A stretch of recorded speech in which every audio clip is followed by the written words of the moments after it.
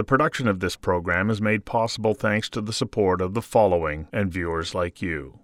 Unlocking the genetic code of cancer, all types of cancer, is an ongoing research endeavor that, when completed, will be a great leap forward. POG is a BC Cancer Foundation, Genome BC, and Terry Fox Research Institute program designed to offer personalized oncogenomic treatment to cancer patients.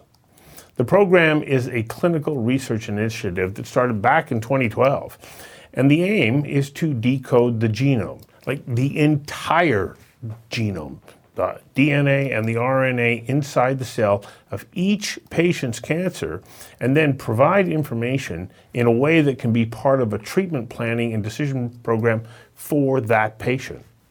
The POG program has and is working, and since its beginning, data sharing has been recognized as a fundamental element in the success of the program because it supports and enhances local, national, and international research, which then drives innovation and science in cancer research. I invited Dr. Marra of BC Cancer to join me for a conversation that matters about the final frontier in defeating cancer. So, is that an achievable goal, that we can actually, through personalized oncogenomics, win this battle with cancer? So the winning of the battle of cancer needs to be framed, I think, in terms of discrete steps that can be taken. And POG's first initiative really is trying to use and measure the ability to use very sensitive genomics technologies to try and find the genes that, when altered, promote malignancy. And then, using the information, if we can find those driver alterations, we can try and align the profile that we generate from each patient to the pharmacopoeia of drugs, and thereby try and match a patient profile to a drug treatment. So this is not the moonshot that was alluded to in the introduction. It is instead a very practical approach that is heavily focused on feasibility. So, can we, in a routine and systematic way, collect the information, this very, very complex information? Can we reduce that information for each patient down into a form that can be interpreted by docs? And can the docs then consider that information in erecting treatment plans for their patients? So that's where we are now. It's gone a little bit beyond that, and now we've seen that, yes, we can do that. The question is, at what scale can we do that? And so we need to be able to imagine that we'll be scaling up. Now, the other critical piece is when new drugs become available anywhere in the world, what do they target?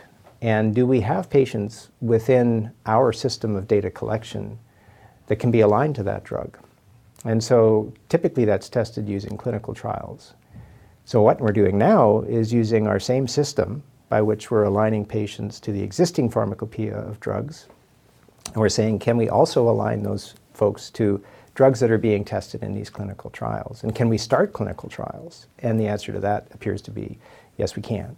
So it's this evolution along a practical trajectory that we seek to follow. You used a very important word in your description there, and you said complex.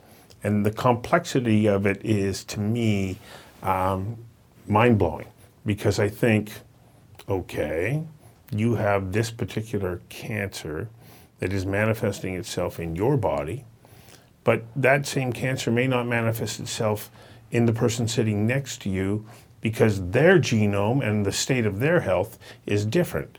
So how then do you take that information from that one patient and say, oh, well, here's this drug that will work for you, when we don't know for sure because we don't even really fully understand what the drug interaction between the natural genome is and that of the drug. Because it's like you have to have the cancer genome, you have to have the patient's genome, and you have to know the molecular or genetic structure of the treatment.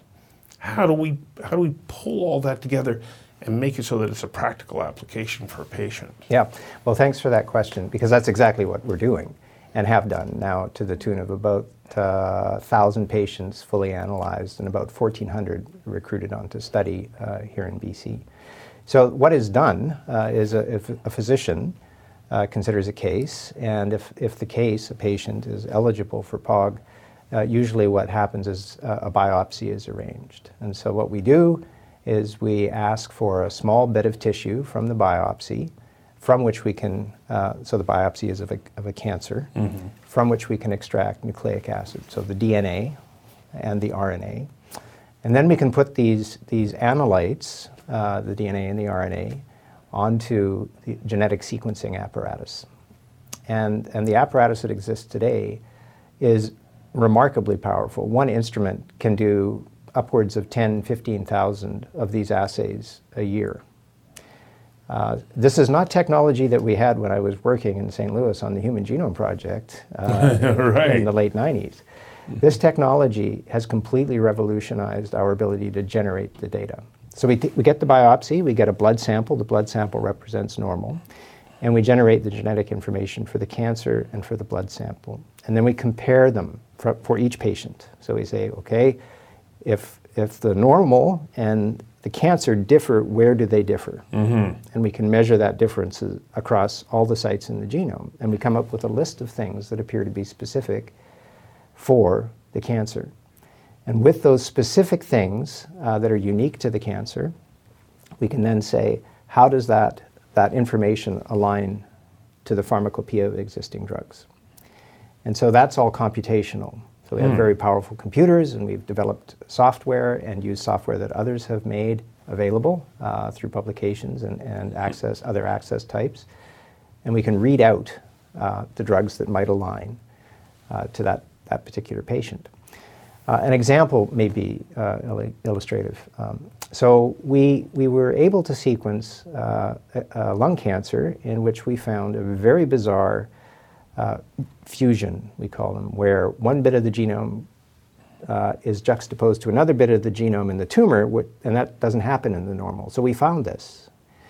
And this particular rearrangement, or a type of it, had been found before in a different context and had been shown to activate a certain molecular pathway that led to uncontrolled proliferation of cells. And it had been shown in the lab and in some patients that there was a drug that countered the effect of that cascade. And so once we found that aberration in a lung cancer, we said, well, this other context in which this observation has been made may apply here. And because this patient, and indeed most patients in POG, are resistant to treatment and at a very advanced stage in their disease, we were able to obtain that drug and try it in this patient. As a clinical trial? As an experiment. Oh, it was not even at the clinical trial stage? Not even a clinical trial.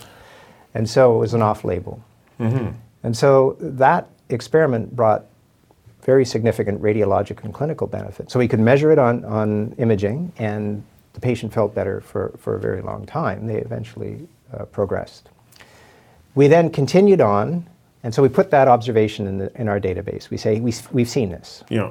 And then we saw it in a different kind of cancer, liver cancer.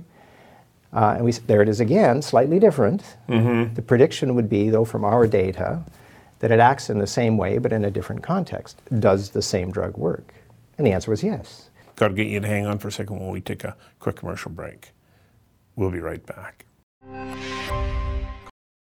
The production of this program is made possible thanks to the support of the following and viewers like you.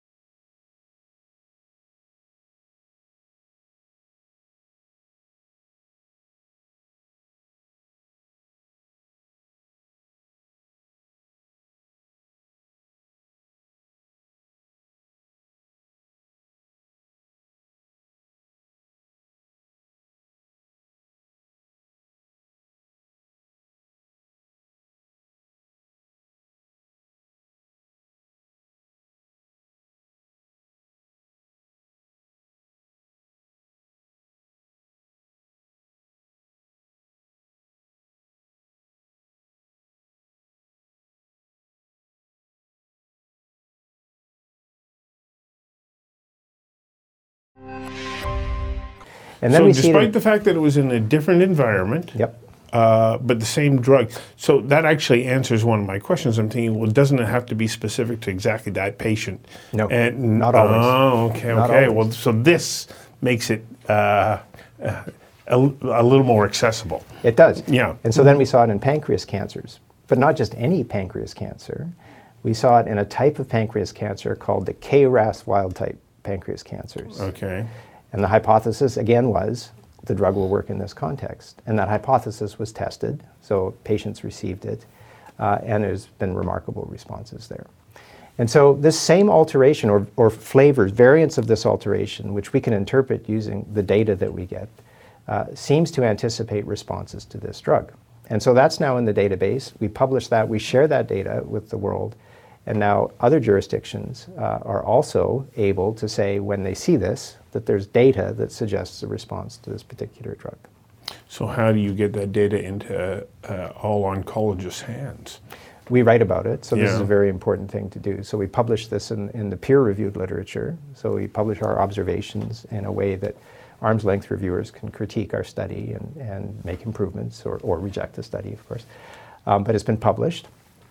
And it's been picked up by others. So this particular incident I'm talking about with the KRAS wild-type pancreas cancers had a commentary from an investigator at Dana-Farber that accompanied the journal article that suggests that this business of trying to find these things ought to be standard in the KRAS wild-type pancreas cancers because the benefits are so significant. The other way we do it is we take all of the data, the genomic data, and we share it through a controlled access database. And right now we're using the European Genome and Phenome Archive, or EGA. Okay. And the reason we're using that is because the data there is protected and only legitimate investigators can gain access to it for approved purposes. And so in that way, bioinformaticians or computational biologists, people sophisticated in the analysis of the data at legitimate jurisdictions, can recrunch the data and use the data in the context of their own studies to promote the local advances in their jurisdictions that they need. So what status does our research here collectively in British Columbia hold globally? Like, are we a center of focus for many other researchers to come to us saying, okay, I want to turn to you because you're doing something that is unique? So I think what we have recognized is that British Columbia is a relatively small jurisdiction. Yeah. And so, especially with samples and with health issues and the great stresses on healthcare systems that we see today, you know, the question of could we accept samples coming in from all over, turn them over in some way, and feed them back out to the world is a bit daunting. What we instead do is we provide our standard operating procedures. So this is how we do this is how we do that. We describe in gory detail all the measurements that we take, all the computer systems that we use, and we provide that in the literature as a framework. Mm-hmm. The obligation that we must honor is an obligation to publish in high-quality peer-reviewed journals to make the case. Mm-hmm. Our latest big paper has just come out in Annals of Oncology a little while ago, and we describe our experiences with 570 of these cases and the clinical impacts of being able to measure the parameters that we measure. And it was judged significant enough to warrant an editorial, which was written by investigators in Europe, who called the editorial Bridging the Implementation Gap. Mm-hmm. And so they recognize that this is what we're trying to do. And they also recognize how this aligns to other programs around the world that are going in that direction, one of which is the International Cancer Genomics Consortium, which currently has an addendum ARGO, so it's ICGC ARGO. Mm-hmm. And for the life of me, I can't remember what ARGO means. But anyway, that's another consortium to which we belong, and we're trying to move the world in this direction. This is our second break. We'll be back in a moment. The production of this program is made possible thanks to the support of the following and viewers like you.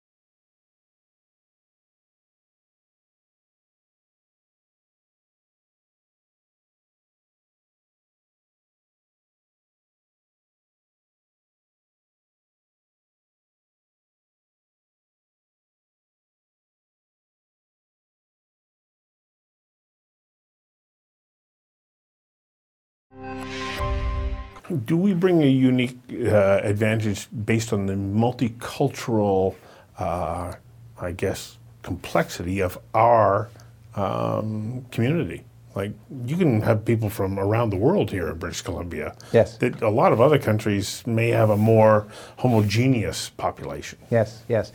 So does that actually add to the value of what we're doing Well, here? I think so. Yeah. And so this business of heterogeneity, and you Yeah. said homogeneity, and that was a good word because it prompted me to think a little bit about fundamentally what is cancer. Right. So cancer is a collection of diseases, a couple hundred or more, that are, and as you alluded in your introductory comments, incredibly heterogeneous. So what do I mean by that? I mean that if you take, let's take lymphoma, follicular lymphoma, a type of lymphoma. You can take one follicular lymphoma and another follicular lymphoma, and you can do the thing that I am describing, sequence them. And you can say, even though they're both follicular lymphoma, they can and usually will differ hugely in some of the details of the dysregulated pieces of DNA that appear to be driving the cancer. So what does that imply? Well, what it implies is that even for a diagnosis of cancer X or cancer Y, the fundamental details cannot be guessed at. They have to be read out. So this heterogeneity is between cancers, even the same cancer. Mm-hmm. There's heterogeneity between the backgrounds of the people that house these cancers. They're different. And then when you start getting into the individual cells within the malignancy, they can be very different from each other. Yeah. So there's all these layers of heterogeneity to malignancy, and in part, I think this heterogeneity is partly why cancer has been such a tough nut to crack globally.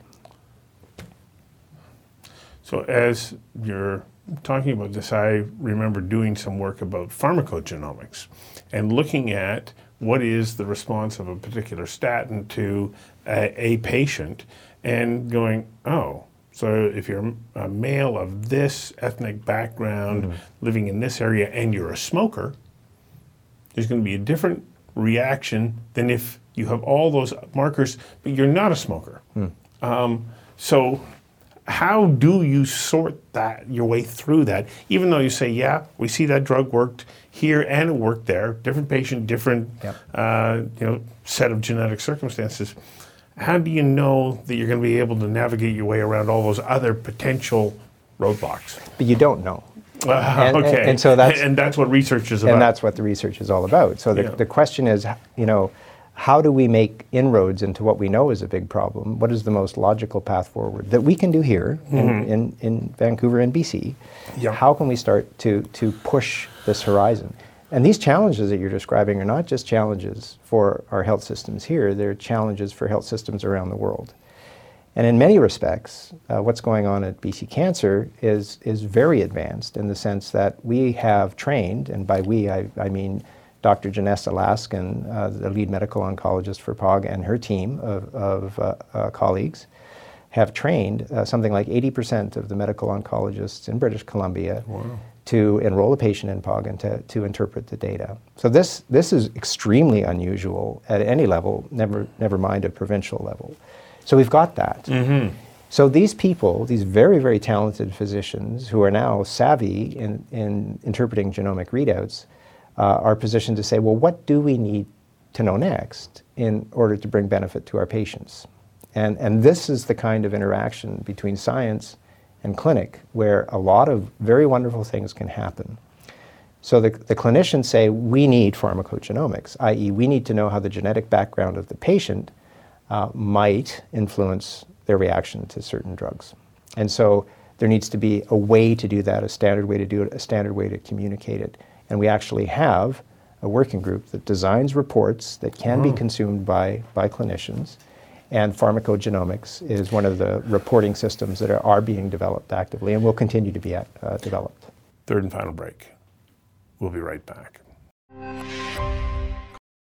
The production of this program is made possible thanks to the support of the following and viewers like you.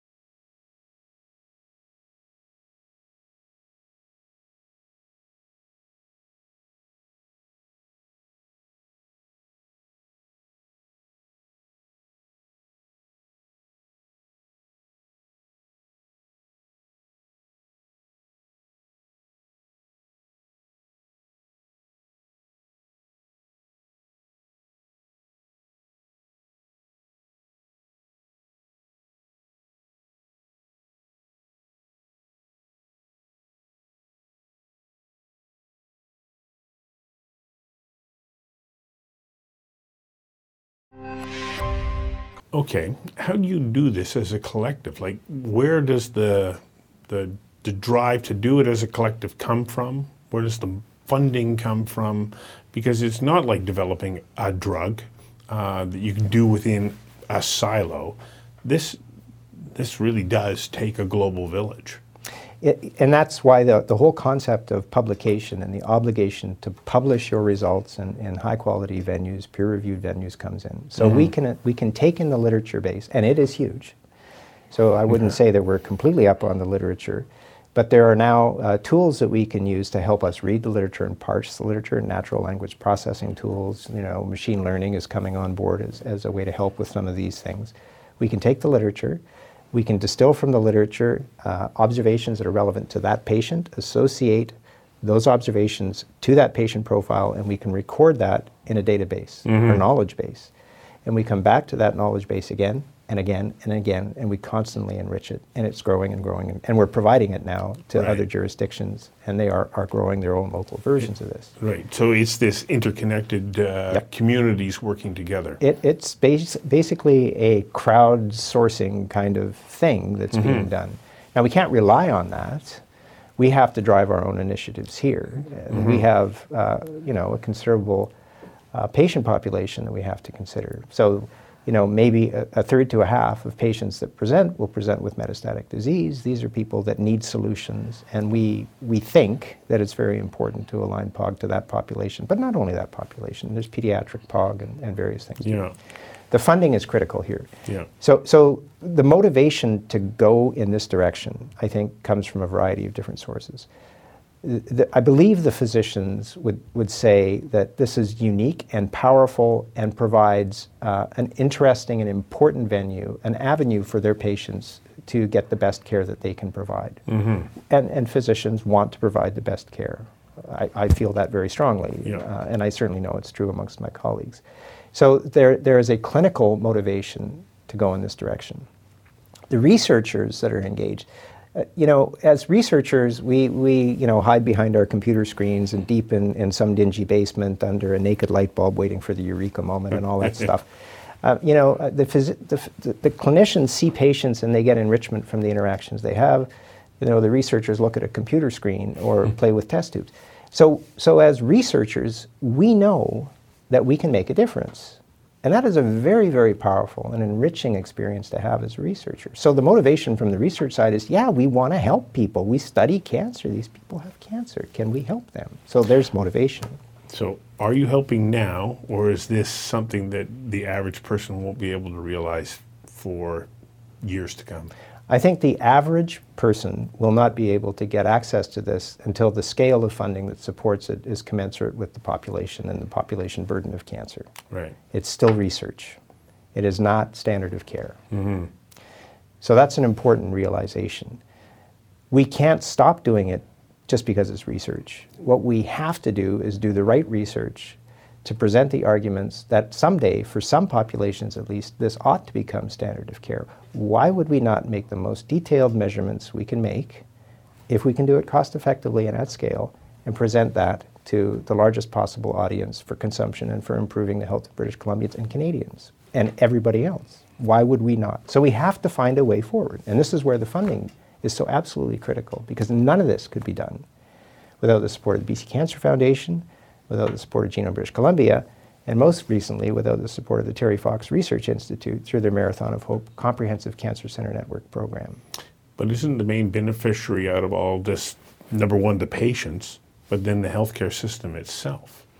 Well, ultimately, it depends what the healthcare system wants to achieve. And right. So, what is the job of the healthcare system? And I'm not going to get into that too deeply. It's a different discussion. It's a different discussion. Yeah. But if the aspiration of the healthcare system with respect to cancer is to provide the very best care possible, then this is a direction that needs to be seriously considered. Now, one of the collaborators we have in the context of POG is Dean Regier, Dr. Dean Regier. And Dr. Dean Regier is an economist who specializes in health services research. And as an economist, and from his particular perspective, he has a very vital role to play in moving this forward into a more accessible domain, potentially a provincially funded domain or a federally funded domain. he has to say, it is in this context, pick your cancer or cancers, and it has to come in at this cost, and here are all the assumptions behind this calculation.